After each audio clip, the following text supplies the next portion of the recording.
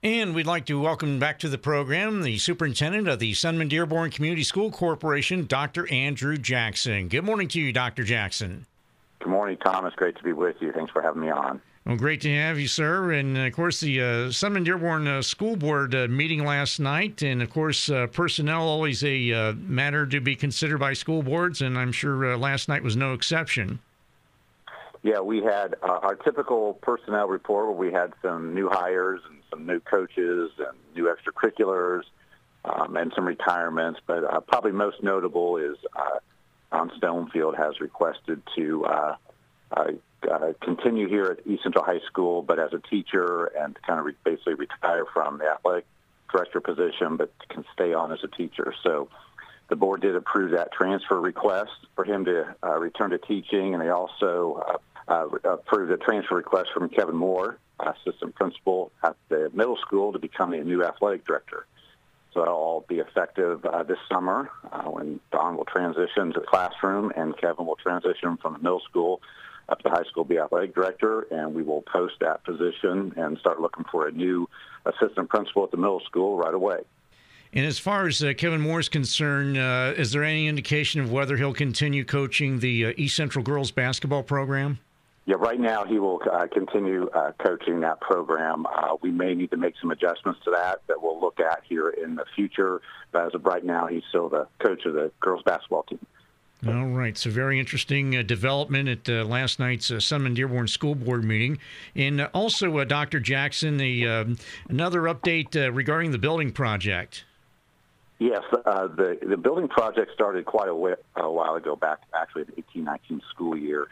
Part of that was a feasibility study, and they put in there some things we need to do immediately with our mechanical systems and some things we need to look at in 5 to 10 years. So it's hard to believe, but we're approaching that 5 to 10 year mark already on the original building project for some of those mechanical systems. So the board last night approved a new feasibility study, and what will happen is it will be very heavy on the mechanical side. As an example, all the rooftop units here at the high school are end of life. They're about 17 years old.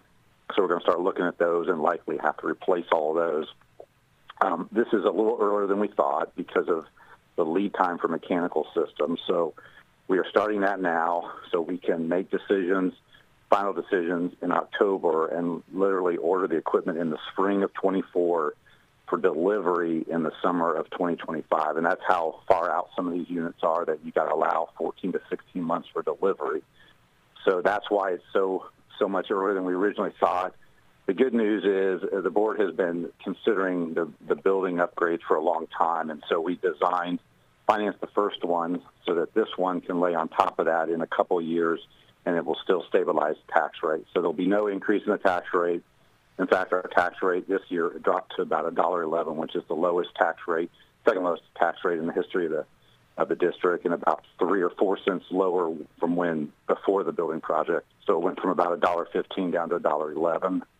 And that will continue at that low rate. So there'll be no tax rate increase, and we'll be able to replace some of these mechanical systems. By the time we replace them in 2025, some of them will be 18, 19 years old. So it'll be that time that we either have to replace them or put some significant maintenance dollars into them. So we're moving forward with the replacement of it. The other piece that's related to that is a golf practice facility. We're having some issues with our home golf course being sold, so we're kind of scrambling around a little bit to kind of piecemeal some things together to get us through this upcoming season for practice. And we also added a middle school golf team last year, and there's issues with the middle school golf team because they have clubs and things like that. Transportation's hard. Parents have to come here to school, pick them up, take them to the golf course. So the board did approve a design study separately from this one to look at a practice facility for golf. We have a couple estimates of around $300,000 to do it. So what they approved last night was not to actually do it, but to solicit some designs for it. So Lancer Associates going to put together that package and submit the information out to get the bids back for the board to consider if they want to do it or not. So those are, and if we could either do it this summer potentially and pay cash for it, or possibly roll it into the next phase of the building project next summer, if that's what the board chooses to do as well, depending on what the cost comes back. Okay, so again, we'll keep an eye on those, the mechanical system feasibility study, and also looking at a design study for a potential golf practice course. So those will be some items that we'll definitely be keeping an eye on in the future. And some other things going on. Good news coming out this past week, Dr. Jackson, regarding the literacy cadre.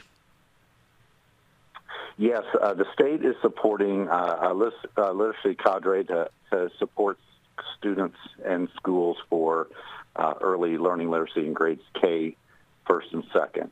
So we were approved for the grant, and so we are currently interviewing internal candidates that will move from the classroom into a literacy coaching position. So instead of working with students, they work with teachers to basically implement a new requirement that's coming from the state, which is a very much a traditional phonics-based approach to reading called the science of reading. And so we will have 3 literacy coaches, 1 for every elementary school. In the first year, the state will pay 2/3 of the cost. The second year, they'll pay 1/3 of the cost. And then if we continue that position, the board would be responsible for the full cost in the third year if we choose to do that. So it'll be 3 teachers, two of them out of the 3 the first year, 1 out of the 3 the second year will be paid by the state. So depending on the teachers that we choose and the total cost, it's around a $300,000 grant from the state. So we're very excited about that. We're working on those interviews right now with internal candidates, and we will have those people selected by next week, and then we will post some positions to replace those people as teachers. Because we'll have 3 openings as a result of that. So, yeah, we're excited about moving forward with that and the training and professional development we're going to provide for our teachers and the improvements to our reading instruction as well. And continuing our look into the future as we continue our conversation with Sunman Dearborn School Superintendent Dr. Andrew Jackson, looking toward getting some little Trojans in the building. The kindergarten registration is going on. Yes. So, I mean, first of all, they're little Tigers, little Vikings, and little Panthers first, yeah, that's right. So, Sunman, North Dearborn, and Bright. Yeah, and future in Trojans. 6 years, they become little Trojans. Right. So I think there's a sign at Sunman that says current Tigers, future Trojans, or something like that. Yeah. So, yes, so we do have some. Eventually, they do become Trojans.